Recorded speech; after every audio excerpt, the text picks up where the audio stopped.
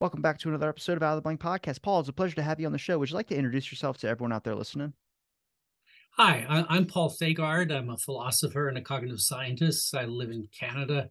I've written many books that try to combine perspectives from philosophy and psychology and artificial intelligence, looking at some of the basic questions about what makes people and animals and machines smart. Who's okay? Well, what makes them smart? But who would you say, in your opinion, is at the top tier of that list? People, animals, or machines? Well, right now it's really quite clear. People are way at the top. We're way smarter than alternative animals, although as the research has gone on over the last few decades, we've learned a lot about animal intelligence. And it turns out that animals like chimpanzees and crows are really way more intelligent than people realized before. So our estimate of their intelligence has definitely gone up, but still we're way far ahead. Uh, Now, with this more complicated with the question of machines, because that's a moving target. Since I finished my book, Bots and Beasts, a couple of years ago, of course, there's been big advances in AI with things like ChatGPT and the large language models. So that's a moving target, but we're still way ahead. I actually did an exercise this morning to look through the analysis of intelligence that I did for major AI systems in my book and thought, well, how would this apply to ChatGPT? And ChatGPT is definitely doing better than the machines that I was looking at in my book a couple of years ago, but humans are still way ahead. Now, are you thinking about like future programming for something that could go past Chat GBT, or are we looking at Chat GBT and how it's able to, I wouldn't say understand, but evolve with the conversation? It seems like the more you put into it, the more that it tends to give you back a different answer or a different response. It seems to be a little bit more, I would say, intelligent than the one before it. Oh, there's definitely progress there too. I've talked to people who played around with GPT-4, which is a more advanced version of a large language model, and it has some real advantages. It's better at analogies, for example. And so already that field is still evolving, but there's some really strong limitations there because the only way these systems get their intelligence is by basically reading lots of text. I mean, they get trained on vast amounts of text, which is why they can do such amazing things. But on the other hand, they don't interact with the world. They don't understand causality. They're really limited in the kinds of thinking they can do compared to human beings. Do you think people view machines as intelligent, or since we created them, that we just their intelligence is kind of insignificant? Well, no, there's definitely lots of significant things that people claim that, oh, a computer could never play chess, but for decades now, the best chess players in the world have been computers. The same is true for Go, but also for more really serious things like protein folding. DeepMind in London has got a program that can predict how proteins fold way better than any human being has ever been able to do. So there's lots of areas where computers are now smarter than people are. Consider translation. Google Translate is fairly narrow in that all it does is translate, but wow, does it translate well? It works with 100 different languages. And I only know one language well enough to evaluate its translations. That's French, and it does a good job of French, partly because it's based on a large volume of Canadian documents that were produced in both English and French for over 100 years.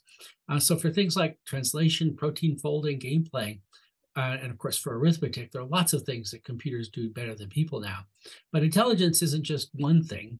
You're not intelligent if you can just do one particular thing like you know, paint a wall. Intelligence is being able to do lots of different things. And humans are still way ahead of both animals and machines in those respects. There used to be an argument about humans and machines where someone would be like, yeah, but the machine needs you to work. Like to use your calculator, you got to use this and do this. But it seems like now machines are becoming more self-reliant on themselves. Like once you build up an AI or you can build an algorithm, it'll just kind of keep going. I mean, whether you're feeding code into it or not, but it just rapidly evolves. And I've seen this with like, I don't know if you've ever seen AI art. And before I thought humans had the creativity to be like, yeah, we can create art, machines can't do that. And then when machines started doing that, now in the beginning, you look at it, something's off. You're like, this isn't normal. This isn't right. There's something off about this, but it looks really good. But now I'm seeing it everywhere. There's to the point where people are using it for designs now. They're using it for shirts. They're using it for merch. I'm like, oh my goodness. I mean, 2021 doesn't seem that long ago. But in the relatively aspect of time, yeah, it kind of a little bit is. It seems like I feel like January was just yesterday, but we're already at the end of April. There really have been major advances in the last 2 years. I've played with DALL-E a bit, the image generator, and basically you can give it an instruction. You can say something like, here's one that I did. Give me a painting of a cat with a watermelon in the style of George O'Keeffe. And wow, it was really good. I mean, I'm artistically challenged myself. I can't even do stick figures. So this just amazed me because it was a quite interesting, credible image. Didn't look that much like George O'Keeffe's paintings, but the cat and the watermelon are really outstanding. And there's loads of other cases like that with these generative AI programs that didn't exist when I published my book. Yeah, so there's been major advances in the last 2 years. Do you think that it's a bigger philosophical argument, or do you think it's a bigger psychological argument when it comes to humans understanding the capacity that machines have? Well, both questions are really interesting. I mean, they tend to be connected, and philosophy deals with issues that are more generative and normative general and normative than what psychology does. But there's lots of interconnections there. So there's questions about how does the mind of humans manage to do things that are so intelligent, but then there's underlying fundamental questions about what kind of thing a mind is. Is it just a meat machine, as Marvin Minsky said, or is it somehow have some kind of spiritual capacity? Well, I don't buy any of the arguments that the mind is something spiritual. I think, in fact, it's the brain doing things. But right now, despite the fact that we've got these amazing neural networks producing large language models and generative art, I think human brains are still way ahead, but there's not a guarantee that that will always be true. When it comes to the kind of like I wouldn't say the philosophical argument, but when it comes to looking at the capacity about how machines can evolve and go so quickly into growth, I wonder about, does that bring a bigger inflection to us with our minds as well too? I mean, our consciousness, for instance, if you ask anybody who studies consciousness, they can't really tell you exactly what it is, which makes me wonder. I'm like, I think our brains are super powerful. I just don't know if we've tapped the full potential of it. I know that sounds a little bit crazy, but it makes me wonder because I always see something new or a new skill or a new talent or something. Even me, I picked up painting and I got really good at it, surprisingly, something I didn't know I had. But there was like a capacity that I had not discovered yet, which makes me wonder, can we evolve kind of like how AI does? Maybe not the same fast rate, but we can still have some interesting aspects of us. Yeah, well, people have gotten intelligent in lots of ways over the last few hundred years. A big part of human creativity is not just coming up with new things or new ideas, it's new methods. And it's amazing the methods that humans have come up with. Well, one, of course, is computer programming, but there are other methods like statistics and developing new kinds of instruments. So in the last few hundred years, humans have been wonderfully creative at coming up with new methods. Our brains haven't changed, our brains haven't evolved in thousands of years, but our creative stock of not just things, but ways of doing things has gone up enormously. And that presumably will continue. Now, when you were doing the research for your book, what types of machine technologies were out at the time? I picked six as being the best illustrations of what I thought was there at the time. One was IBM Watson, which is still impressive. Let me see. Let me check my list. Alpha Zero, which was the Google DeepMind program that does game playing, and AlphaFold. Self-driving cars. Now, that's an interesting one because I guess correctly in 2020 when the book was finished that self-driving cars were still a long way away. Elon Musk, if you remember, has been saying every year for about 10 years that it's just around the corner. The Tesla will be self-driving, but it's not. In fact, there's all sorts of lawsuits. So self-driving cars are really impressive at what they can do, but they're also really remarkable at what they can't do, which is that they can't show the flexibility of human beings. And they get into accidents because they don't realize what's going on because there are things that happen that go beyond the training that's happened. So I did self-driving cars, virtual assistants. So lots of us are using Alexa and Siri, and no one would say that they've got anything like human intelligence, but they're really useful for lots of purposes. And Google Translate, which I've already mentioned, which is very effective as a translator, and recommendation engines, because many people have used the engines on Netflix and Spotify and Apple Music that give you advice about the next thing you should try. And those are often useful too. Can we talk So about out of those this, About to say, can we talk about the recommendation engines? Because I had someone on here who studied Netflix's algorithm and actually did a documentary about it called Netflixed, which was about the algorithm actually isn't suggesting you newer things to watch. Sometimes it actually gets you in an algorithm where you get stuck watching the same thing over and over again, which I can tell you from personal hand that's true. And then other people as well too can tell you they end up rewatching the same movies they've probably seen 100 times. Well, that sounds like they've got a memory problem.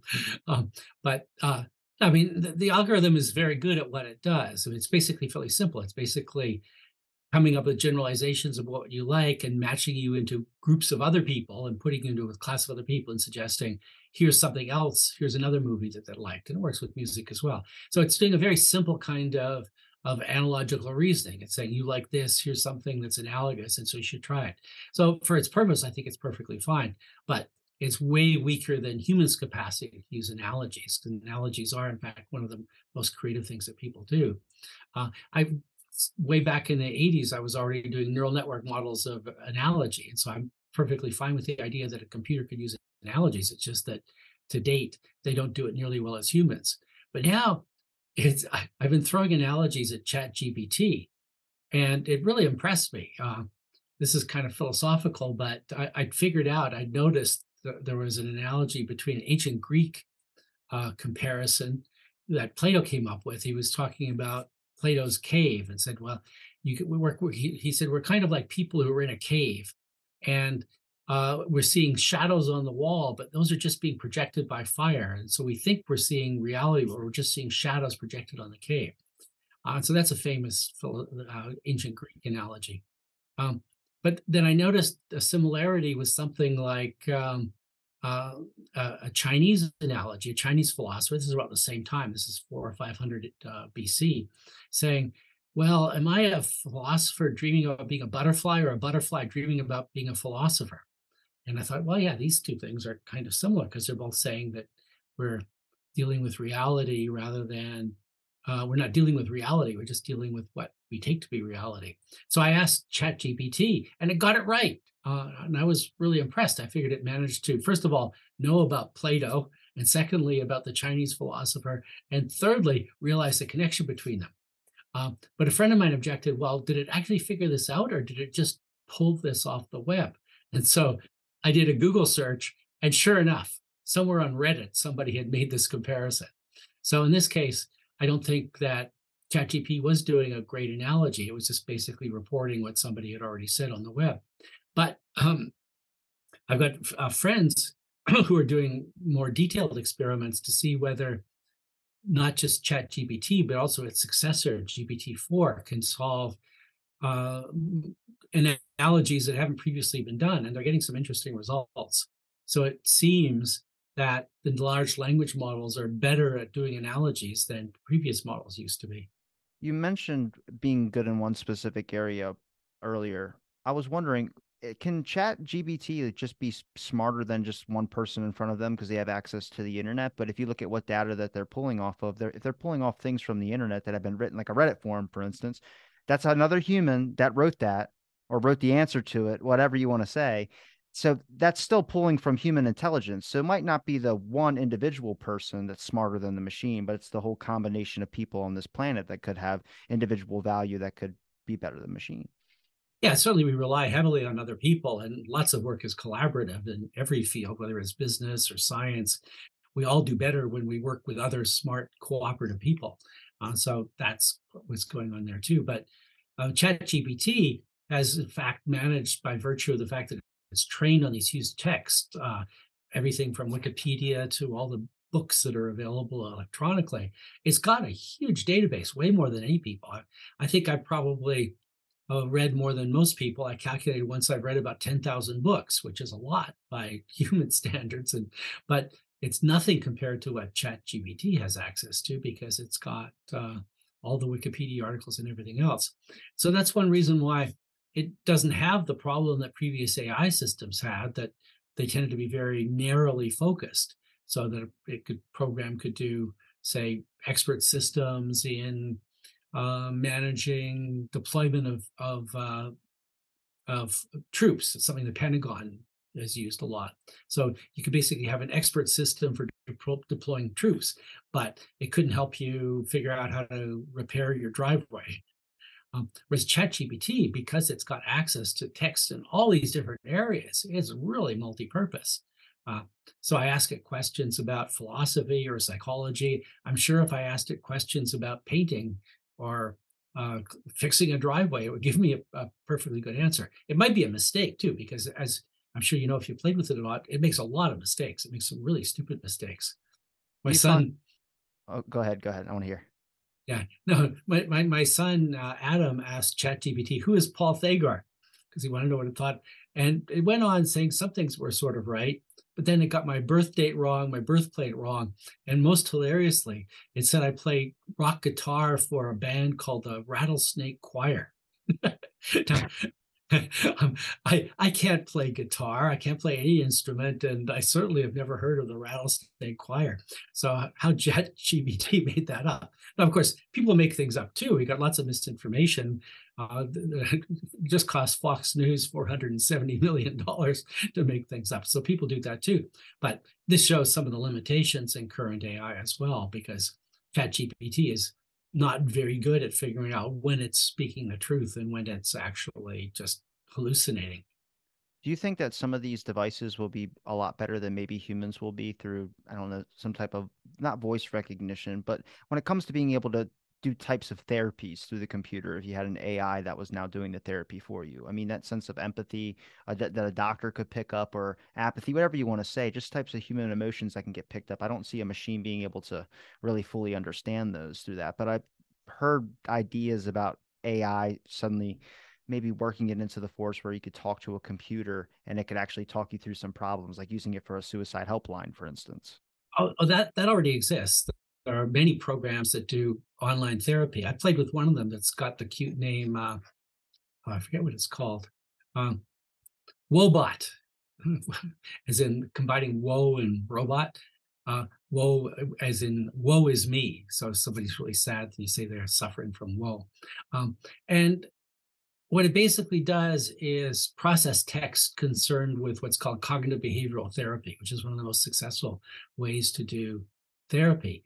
And it actually makes some good suggestions, drawing on what's now decades of experience by people who do cognitive behavioral therapy. But it's completely lacking what you mentioned there, namely empathy.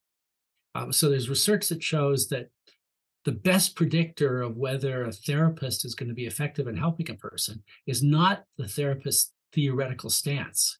And they could be a Freudian or a cognitive behavioral therapist or a Jungian therapist. The best predictor is actually their extent to which they have empathy. That is, they have emotional understanding. And as it stands right now, there's absolutely no way that any computer therapist can have empathy, because empathy requires you to have emotions yourself. So empathy is a kind of analogy. If I'm going to empathize with you, I'm going to put myself in your shoes and experience an emotion similar to what you're experiencing. But no computer has emotions right now. And so it can say some things that might be intelligent about emotions. I'll ask it some questions after we're finished talking today. But there's no way that it actually feels the emotions, because it doesn't have what's really crucial for people to feel emotions, namely our bodies. So our emotions aren't just thoughts. They're also feelings that combine our thoughts with our changes to our body, changes to our heartbeat and other kinds of bodily states. So because computers don't have bodies, they can't have emotions, they can't have empathy. So these therapy chatbots are already proving useful to people in some cases, but they can never be a full-blown therapist that actually empathizes with the person. I'm guessing it's similar with like autonomous vehicles as well too, when they can't sense a drunk driver that's in front of them. I mean, that's kind of like a human intuition, or just if you are aware of that someone in front of you is not driving normally, you tend to either fall back or call the cops or do something to be able to report this in. But AI autonomous vehicle can't sense that about someone that might be driving in a little bit of an off pattern. Oh, I'm thinking actually, I bet it could do that very well. So I bet, I don't know for sure, but I bet the current driverless cars can notice erratic driving. They can tell whether a car in front of it is speeding up or slowing down or weaving between lanes and avoid it. I I'm had sure. someone on about autonomous vehicles. He said that we weren't at that level to be able to properly predict that. Huh. Okay. Maybe he was an expert in that field. I'm surprised because that sounds to be fairly easy. Whereas, because that happens a lot. When you car people, there are a lot of crappy drivers out there. But figuring out that the driver of the car is angry or sad or elated or has any of these emotions, something is beyond the capacity of any driverless cars or any other kind of computer today. Well, some of those like autonomous vehicles, they can't just. I mean, if someone randomly out of nowhere has something happen where the wheel jerks and they go immediately left, I mean, it's just the split instances things where sometimes I do think human instinct does have the upper hand on that aspect of stuff. Sometimes people react without even knowing that they're reacting to something, and I just don't think that's something you can exactly program. Yeah, that's been the problem with driverless cars already. I mean, if suddenly there's a police car stopped in the middle of the road, what's it going to do? It's never seen a police car stopped in the middle of the road, and none of the other cars that have been trained, whose information it gets, have seen the police car stopped in the middle of the road, so they don't know what to do. Whereas a human can think, "Oh, this is weird. This is bad. I've got to do something unusual, such as come to a complete stop or go around it." So that's why the Elon Musk dream of driverless cars hasn't come true because they're not capable yet of dealing with things that are genuinely anomalous. I think it's around stage 5 autonomous vehicles is what I heard that they were trying to aim for, but that wouldn't even be within the next 50 years at this rate.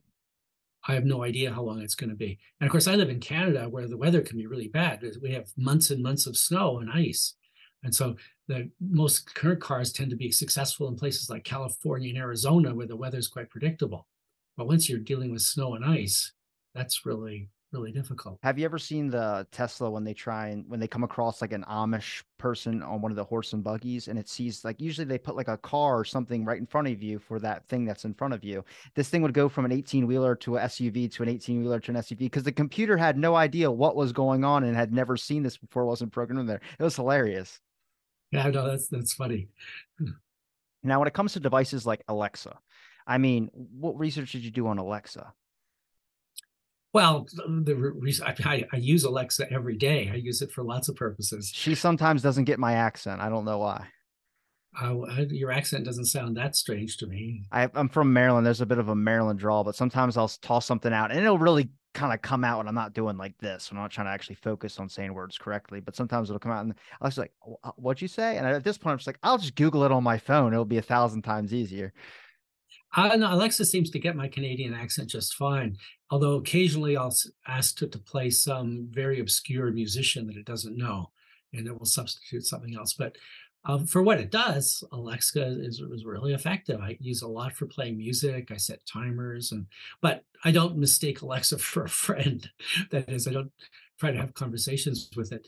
A couple of years ago, I noticed that Amazon was trying to get people to work on making Alexa more conversational, so you can actually talk to that. I haven't heard anything about that lately. I think that's sort of I wouldn't want to turn Alexa into a chat bot because I mean, it takes a lot of expertise to a therapy bot because it takes a lot of expertise to do therapy. This is something where good therapists train for many, many years to get good at helping people with their problems. And so Alexa is great for playing music and setting timers, but I wouldn't want to try to turn it into a friend.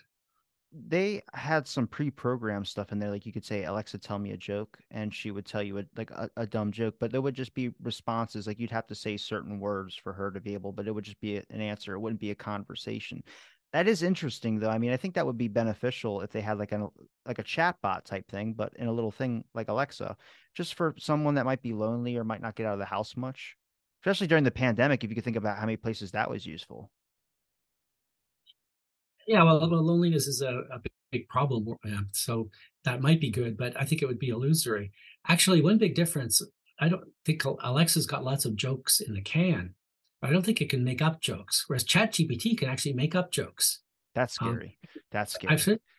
heard, I've heard some people claim they've seen ChatGPT make up jokes that are actually funny. I asked it to make up a joke about a philosopher, a psychologist, and a neuroscientist go into a bar, and it did it, and it was perfectly coherent. It just wasn't funny. So, but I have heard people claim that they've seen jokes produced by Chat GPT that are amusing. But my guess is that's probably dumb luck. So it knows how to structure a joke in the same way it knows how to structure a poem. I asked it to produce a poem for a friend's birthday that incorporated some of the things that were important to her life, like her pets and her plants, and it did a great job, probably as good as I could do. So it's really good at rhyming, and it's good at understanding the structure of different kinds of poetry. But I don't think it understands what goes into jokes yet.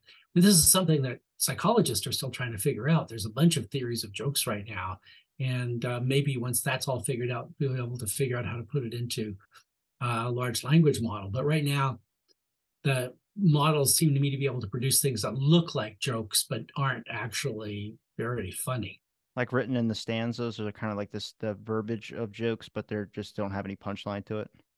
Yeah, well, there was and this the one I asked it to make up about the philosopher. It did have a sort of comparison of what they might do, but it didn't know. It just wasn't funny. But there's lots of bar jokes that are quite hilarious.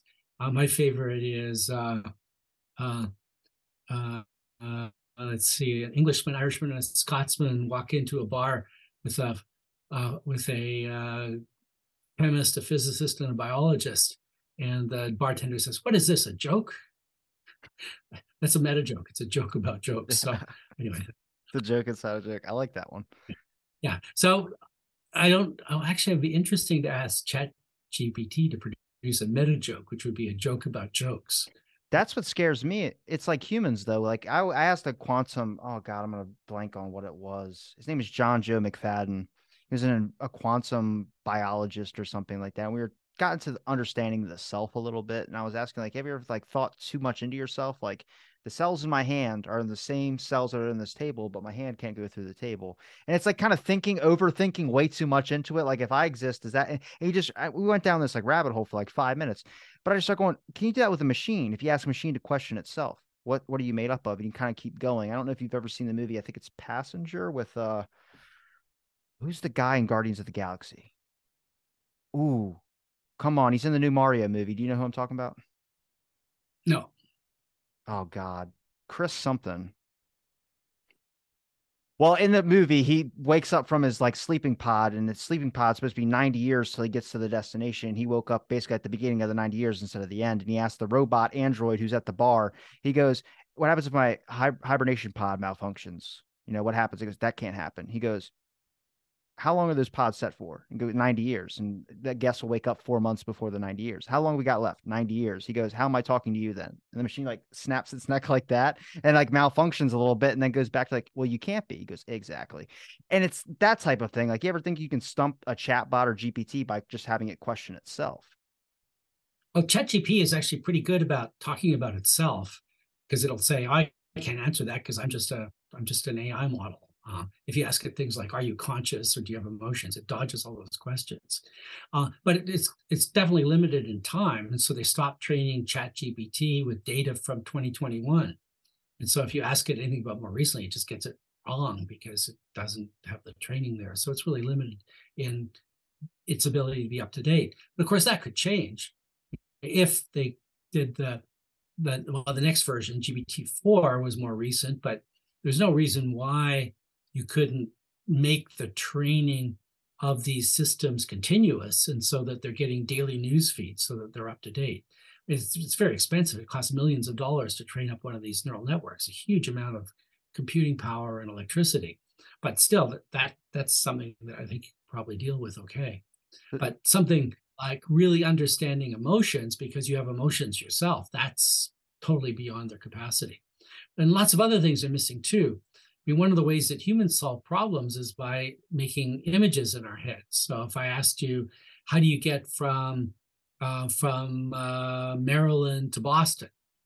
Well, you can probably make a map of the United States in your head, and even if you've never been there before, you can think, well, I got to go up through Philadelphia to New York, and I get to Boston. So I'm just basically reading off my mental map of the United States. But these computer programs don't have a mental map like that. They've just got a bunch of words that are strung together in statistical patterns. So it'll give you a good answer, but it won't give you an answer the way the humans does. Well, in this case, by making a kind of mental picture of what the East Coast of the United States looks like. Does it surprise you that ChatGPT would say that it doesn't know something? No, because it's partly been trained with lots of data, but it's had a lot of additional training afterwards, where the computer scientists have worked with real people to constrain what it's likely to say. So it's basically been disciplined in certain ways by additional programming that took place after it was trained on the vast amount of data. Do you think that people view machines and understand that they are limited in the knowledge that they know? That's a really, I don't know what the current state is because I haven't seen any surveys of people asking, well, what do you think about ChatGPT? It's obviously there are cases where some people just get it wrong. That somebody was fired from Google because he was working with Google's large language model. He says it's alive, it's sentient, it has feelings, um, and I could see how he could make that mistake. But basically, it was a mistake. He was just getting it wrong. But I don't know how general that is. I don't know. It's been ChatGPT is new. It's only out since last fall, but since then, millions and millions of people. I think actually over 100 million people have used it. It would be really interesting to see a survey of a good sample of that to see what they think of what they're doing. Uh, my view is no, it's not conscious. It's not. It doesn't have feelings. It doesn't care. Even if it said that it cared about me, I would not believe it. I guess there was one guy with the New York Times who said that it was either ChatGPT or possibly Bing, which is the Microsoft's. I think it was Bing. He declared his love for it or something like that. Well, no, it was worse. It was yeah, it was trying to get him to leave his Oh wife. yeah, yeah, that's right, that's right. So I have no idea how that came about. But of Look, course, in 100 years, if that was a robot instead of a computer, if it was a robot and it was like they had the features and everything for it, you probably would. I would take up that offer at that point. well, yeah, that's still far. I mean, there are really creepy looking um, computer robot In Japan, prostitute yeah, already, yeah, but that's Japan. yeah, but still they don't have human feelings at all. But still, that leave your wife conversation somehow shows that they can get into a really strange uh, directions. It's like saying that I'm a rock guitarist for the Rattlesnake Choir. Where did that come from? I have no idea. Another really funny one is I've got a friend who is asking about her family name, and it said, "Oh, the people with this name are very illustrious members because she's got relatives who are distinguished surgeons and inventors." And it mentioned, "Oh, and another illustrious member of your family is Paul Thagard." And I can't figure out how it got me into her family. We're no relation. I've known her for decades, but somehow ChatGPT decided that I was a member of her family. I have no idea how that happened. So it's still making really ridiculous mistakes. So I think most people have probably seen enough mistakes from the large language models to realize that there are limits to its intelligence. What And anybody who gets taken in by its emotional advice, that's really kind of sad. But it may be happening, especially because people do have unmet emotional needs. And so it may be that they think that those needs are being met by the computer program. I haven't used Chat GPT yet, but I think when you look at like how the public views like the internet and search engines and things that where they can just go there quickly for an answer, I think there's like they don't expect something to say like there's nothing, or they don't expect things to be like it's wrong or this is wrong or this is unknown. At this point now, I feel like a lot of people think society has kind of discovered everything. That's why when I mentioned to people like we don't really know what consciousness is, people are kind of taken back a little bit by it because it sounds like we would have it discovered by now. And it's like, no, it's learning. That's kind of what we're doing. But I think a lot of people think that since easy stuff can be searched up on the internet so quickly, that everything that they've come across has always had an answer to it, that when there's not an answer, they're just taken away by it. Well, no, there's lots of unsolved problems in science. We don't know how to reconcile quantum theory with relativity theory. Those are the two best theories in physics, and they're not compatible with each other. And people are working hard to figure out how to make that happen. So that's one of many unsolved problems. And consciousness is, I think, one of the biggest ones that's been around since the ancient Greeks, trying to figure out how the mind does what it does. But no, it's still an unsolved problem. But at least 10 interesting theories of consciousness right now that are incompatible with each other and incompatible with the available data. That's what I'm actually trying to write a book on right now. When you said 10 theories of consciousness, do you know the 10 theories? Well, actually, I asked ChatGPT what are the leading theories of consciousness. It came up with a really good list, actually. So it's quite impressive. That, I mean, way better than you get by Googling theories of consciousness. You might get a few of them. I could tell you Where do you think the Chat GBT got its 10 theories from? from text. Okay. What it basically has read lots of different articles. There's loads of articles, but not just Wikipedia articles, but scientific articles that are available online. And it actually did quite a remarkable way of synthesizing. It did mention my theory, which was a little insulting, but it got lots of other good ones. So the common sense view that most people have because of the religious background is that consciousness is a property of the soul. So most people belong to religions, and this is true of Christianity and Islam and Hinduism, that believe that we're going to survive our death. And if we're going to survive our death, well, obviously we're more than the body. So from that point of view, consciousness is a property of the soul. Now, when you said that, you can't say much more because we haven't got a clue what souls are. They're non-physical, non-material things. So that's probably the most common view. But there are lots of scientific theories of consciousness around. I tend to gravitate toward the ones that think it's a brain process, that there's something about the ways that neurons interact in very complicated ways that in those animals with large brains, certainly all mammals and birds, conscious experiences arises as an emergent property. So there's a class of theories allow that, which seem to me to be in the right direction. Can I hear your theory? Okay. Okay, so let's start with, I have to start right with the basics of neurons. So how does a neuron work? Well, basically it's a cell, it's a special kind of cell, but what's unusual about it is it can build up a charge and then fire and then make other neurons fire. And so neurons are interconnected with each other, and so they work together. So one neuron by itself can't do very much. It can just sort of fire or not fire. But if you got a bunch of neurons, say 100 or 1,000, then it can fire in really complicated patterns. So you've got a whole bunch of neurons. So we could think of it's kind of like an orchestra where you got 100 musicians and they can do something that's way more than just what a single musician can do. So if you've got 100 neurons all working together, they can actually represent parts of the world. So you can have a pattern of firing of neurons that represents blue or square. Okay, so that's where you get the sort of basic representations. But brains are really powerful because they can produce combinations of representations. So if I have one group of neurons representing blue and another group of neurons representing square, then I can combine them in another group of neurons to represent blue square. And so I'm building up an even more complicated representation. So I think the way that neurons are operating is with these representations that get bound together into more complicated things. So that gets us representations. How do we get consciousness? Well, it requires a bunch of other things. It requires being able to do this in a coherent way. And so we're trying to get a blue square that really corresponds to blue squares in the world. And then when that happens, we can have competition between different kinds of representations. So if I've got blue square as one way of thinking about the world and red circle as another way of thinking about the world, then our brain is monitoring what's going on and it's trying to figure out what's most coherent and what's most important. That is, what's mattering to the survival of the organism. And so that requires competition. So competition happens largely because of inhibitory links. So it's not just that one neuron excites another, it can also inhibit another so that when it's firing, the other one will stop firing. But you get also an inhibition happening in these big representations so that if blue square looks like the right answer, it's going to inhibit red circle as the right answer.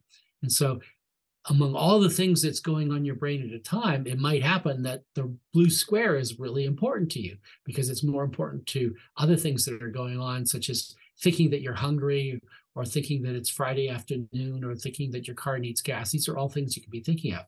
So I think that when you've got these neural representations, all consisting of patterns of firing, and they start binding together into more complicated things and get monitored by the overall processes of the brain and compete with each other to see what's going to be most important, that's when you get consciousness. That's interesting.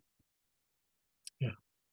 Definitely sound like you probably would need a graph to be able to explain. I would definitely need a graph to see that all written down and everything to explain it a little better, but that was good. Well, I got articles where I put in lots of pictures, but But still, I mean, to be honest, I haven't got it right yet. I'm trying to figure out ways to expand this to get at some of the fundamental things about the fact that um, it's not that just you have a representation of a blue square, you actually see the blue square. You actually have a subjective experience. You can see, yes, it's blue and it's square, and that's combined together. And how it is that neurons do that is something that nobody's figured out yet. Now, when you're looking at like animals, for instance, I mean, do you look at animals as having consciousness? Yeah, I didn't used to believe that, but the more I learned about animals, it was pretty clear. I mean, especially for mammals and birds. Both mammals and birds have got large, complicated brains. Other mammals have got brains very similar to ours, and so especially if you look at the great apes like chimpanzees and gorillas, and so much of their behavior is like ours too. Consider something relatively simple like pain. So that if you um, stick a pin in a human's going to go ouch and withdraw and probably get mad at you. Well, if you stick a pin in a chimpanzee, you're going to get the same kind of response. So it seems to me undoubted that in mammals and birds, there's things like pain, but also emotions. I used to be kind of agnostic about that, but then I had a friend who had cats that I played with a lot. And I mean, the cats can be curious looking at different things. They can be angry if they're not getting their food. And so I actually became convinced both from the personal experience and from the scientific literature that emotions are also common in other mammals and in birds as well. When you move down to simpler animals with smaller brains, it gets more complicated. I'm still not sure whether fish feel pain or not. There's been arguments in both directions, or reptiles or insects. Crustaceans. Yeah, crustaceans are roughly the same level of intelligence as insects, and they only got about 1 million neurons. And the question is 1 million neurons enough to get you an experience like pleasure or pain? Frankly, I don't know. And they certainly have reward, and they simply are, and they also are good at getting away from things they don't like electric shocks. But whether they're actually having pain or pleasure, I don't know. I mean, bees have got dopamine circuitry, which is like what we have. But of course, we got a lot more than dopamine circuitry. We've got all sorts of brain areas that are dedicated to processing pleasure and pain. So I became, really in the course of writing the book, quite convinced that at least mammals and birds have got a lot of the same kinds of conscious experience that humans do. Now, when you're basing intelligence for animals, I mean, do we just base the intelligence off of what we see as intelligent, like the human qualifications for intelligence? Pretty much like with like life on other planets. We're kind of looking at like similarities like breathing, arms, legs, these types of things to life, but we've also found microbials and like on a planet just in the water there, so, or in the dirt. So you just that's technically a living organism on another planet. It's not the alien that we wanted and we see in Mars Attacks, but it's a Well, living organism. that hasn't been found yet, but I bet it will be. I mean, if you've got something simple like a living cell or bacteria, I wouldn't be at all surprised that that turned up on another planet. That's fairly simple to do. But whether there's intelligence on other planets, I'm actually quite skeptical, because I think we're a fluke, actually. I think there's a few astonishing things happened in the evolution of life on this one planet that eventually led to the existence of intelligent beings. But I think that was required a whole bunch of really fluky occurrences. But the so there's no intelligent life on other planets that we've seen yet, but there probably will be at least life rather than intelligent life. But what we're basing intelligence when it comes to animals. Well, because they can solve complicated problems. So you can find videos of crows doing amazing things, doing a whole sequence of maybe 6 or 7 things that are required to solve a problem, or chimpanzees figuring out how to crack open a nut using a rock.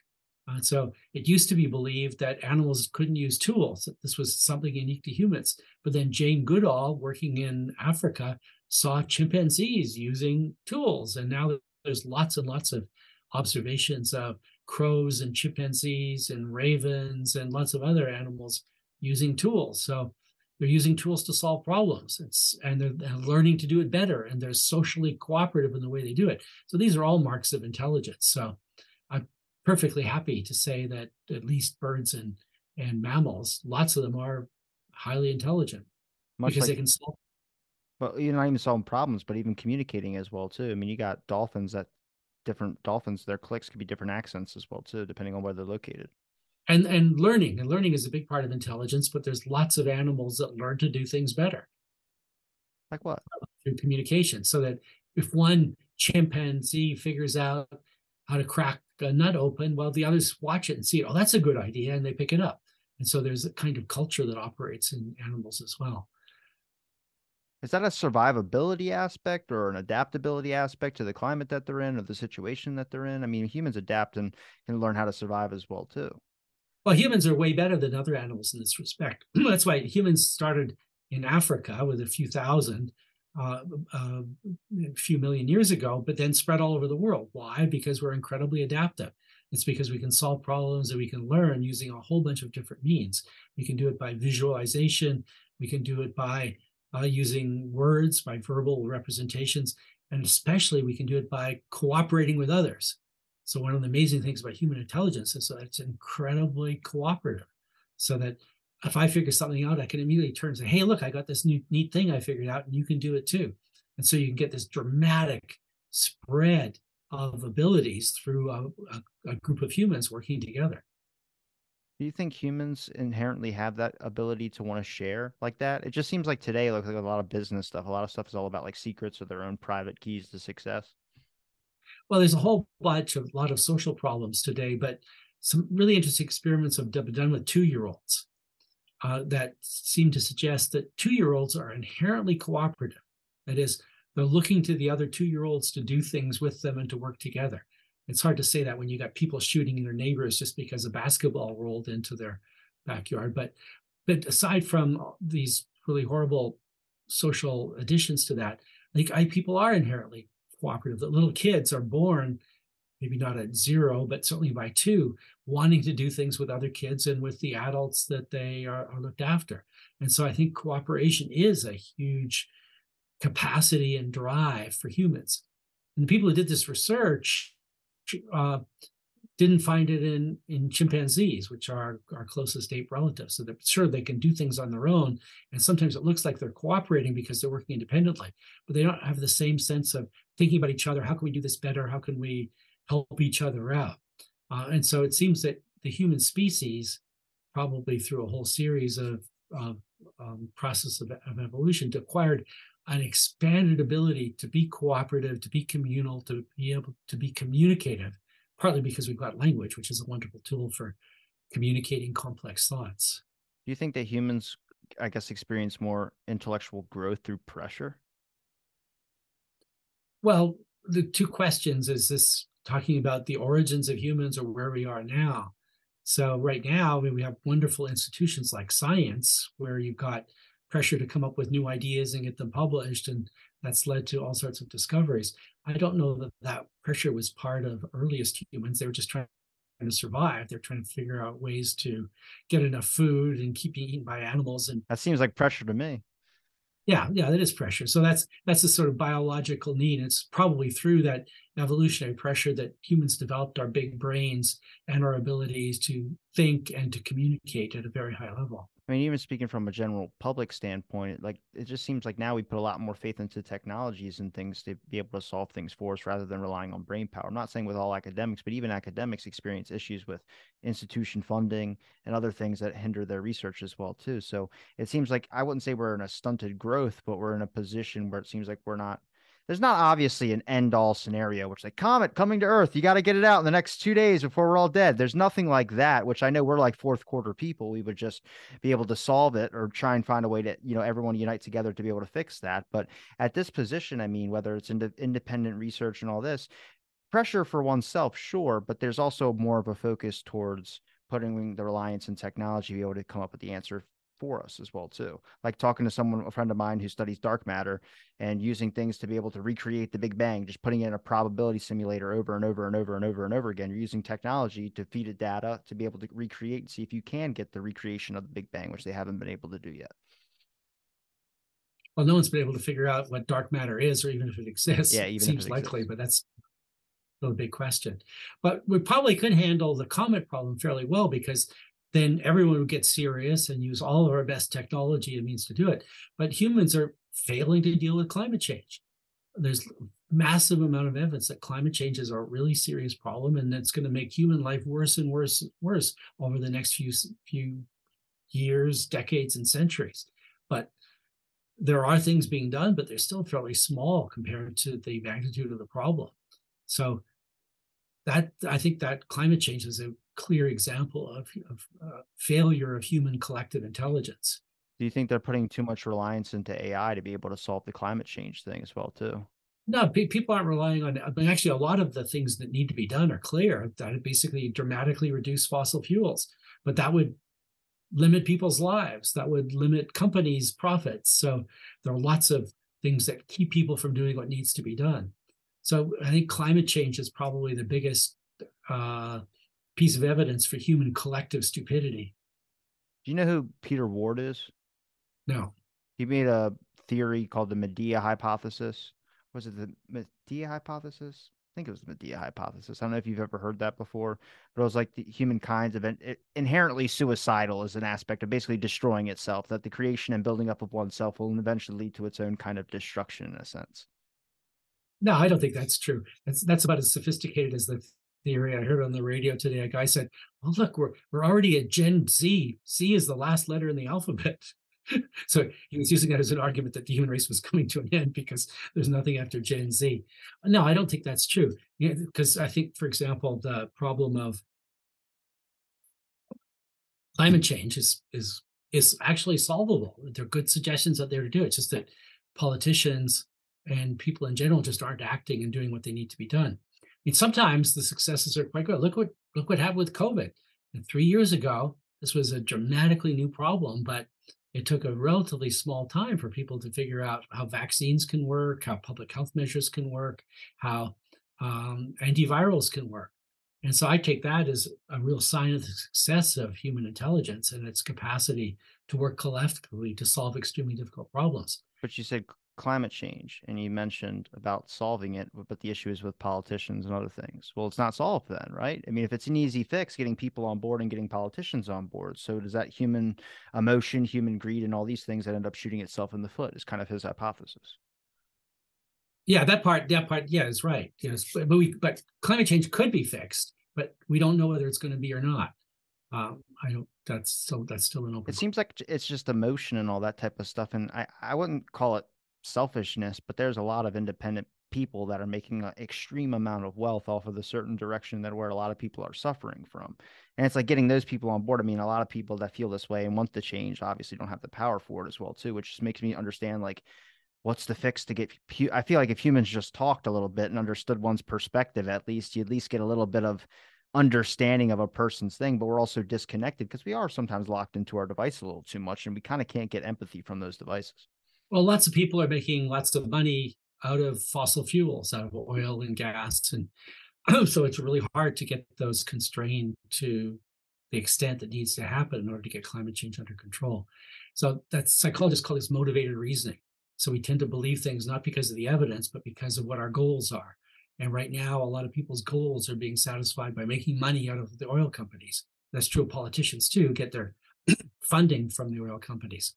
So there's good psychological explanations for why we're doing so badly with climate change. Whether those can be overcome or not, I simply don't know. Yeah, I mean, I wouldn't call it a philosophical question, but it's more about like what's inherently good or what's morally right. At this point, it just seems like it's lost a little bit. Well, there's a philosophical question about what's good. I think what's good is what promotes human needs. But this is a psychological question of how can we get people to act in ways that satisfy human needs rather than satisfy their own particular greed for wealth and power. And an awful lot of what goes on at the top levels of powerful governments are greed and power rather than the human needs that need to be satisfied. Do you think that when it comes to, I wouldn't say the advancement of technology, but when it just comes to the capacity for human intelligence to expand farther from this point on to the next 5 years, which do you think is probably leading that charge? Do you think it's animals, people, or machines? Well, it's still people because we've still got capacity is way more than those. The animals aren't getting any smarter. They're tied, locked in with the biology they've already got. Whereas humans can get smarter because we've got all these wonderful cultural tools where we can develop better ideas.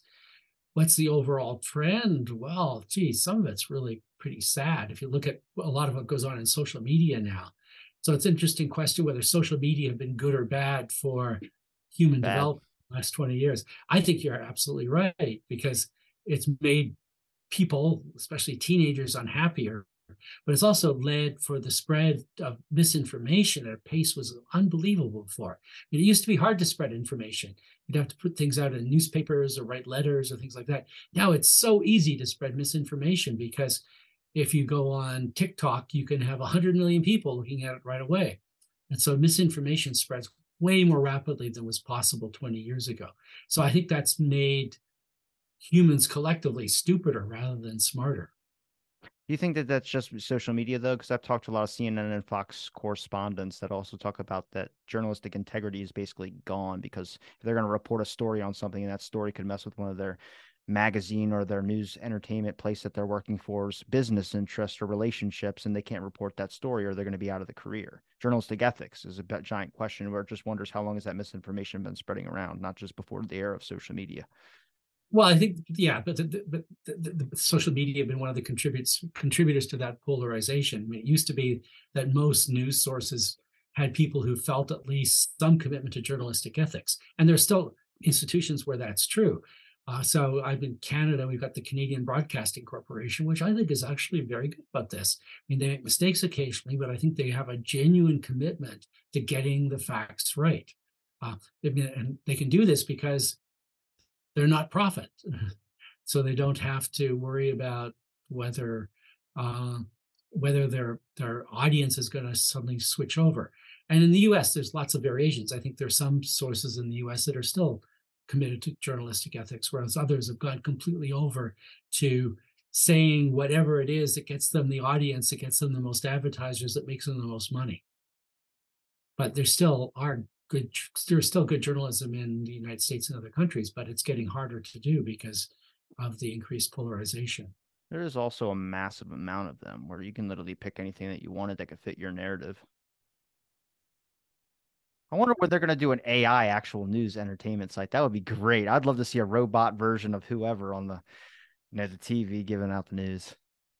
Well, but here's the problem that AI, as it currently exists, things like the large language models, is basically like the most irresponsible reporters that you describe, because it doesn't care about the truth. So ChatGPT has no idea what the truth is because it has no idea about the world. We don't hold weathermen accountable for not telling the truth. They are wrong most of the time. Well, we certainly hold them accountable for not trying to tell the truth. I mean, Fox News just got held accountable to the level of $770 million. So that was pretty good. But by and large, but ChatGPT has no idea of accountability, has no values, it has no idea that there's a world out there. So it's actually way worse than the worst current journalists who at least might be able to know that what they're saying is false. So that somebody can say, well, we got to say this because we got to look after our base, but at least they know they're getting it wrong, whereas GPT has no way of even understanding what it is to be getting something wrong. So does that make it ChatGPT's fault or just the fault with that it's not just, we can't blame it for not knowing what it didn't know? Well, we can't blame it for anything. It doesn't have any kinds of choice. You can blame People will try. People will try. Oh, that's ridiculous. But the programmers have a real responsibility to make it better. You might have seen that recently 1,000 people said there should be a moratorium on new work on these large language models until they figure out how to do this right. In principle, you might be able to put computational constraints inside the program so it would care about getting things right about me rather than making up things like, can I pay for a rock band? Right, it makes no difference to it now. It's got no constraints on what it does. And so it's a really interesting social and computational problem to figure out how to make these programs behave in a more responsible way, to actually care about the truth, to care about accuracy, and to care about people. Right now, they don't care about anything. They just predict what's the next word to say. Is that I'm something that surprised you, or just you kind of expected at the level that we're at right now? Well, first of all, it's important to recognize that this is an advance. There's never been an AI program that could generate so much intelligent utterances as ChatGPT and the other large language models. This really was an advance. But if you understand how they work, you'll realize why they can't do anything better, because all they are is incredibly powerful statistical engines for predicting the next thing to say. They don't have goals like trying to get things right or doing things for the good of human beings. They can't. So if you realize the way they're programmed, they're basically just trained up neural networks. You can see why they're limited the way they are. Now, when you mentioned you got a new book that you're working on, did you want to promote your new book as well as the book that you just released in 2021 as well too? Well, I've actually got a couple. Yeah, go So ahead. yeah, so the Bots and Beasts came out in 2021. 2022, I published a book on balance, which was a lot of fun to write because it's both about how the brain manages to balance the body, but also the way we use balance metaphors in our life. This happened a lot during the pandemic. People are saying, how can we balance our lives and our livelihoods? Balance your checkbook. Yeah. So balance is a great metaphor. So it's both about balance metaphors, but also how our brains have uh, our capacity to keep our balance even when we're walking, but also our consciousness of being balanced. So that's the balance book. But of course, what I'm really excited about is the book I just finished, which is on misinformation. So it's very closely tied in with some of the things that we've been talking about journalistic responsibility. So I just sent the final version of that off to Columbia University Press, and it'll be out early in 2024. Okay. And when it comes out in 2024, I can just go back to this episode as well too, and then put it in the description so people will be able to click on it whenever they listen to this as well. But I'm gonna link all your links in the description, Paul. It's been a pleasure talking with you, man. And thanks everybody for listening to this episode of Out of the Blank.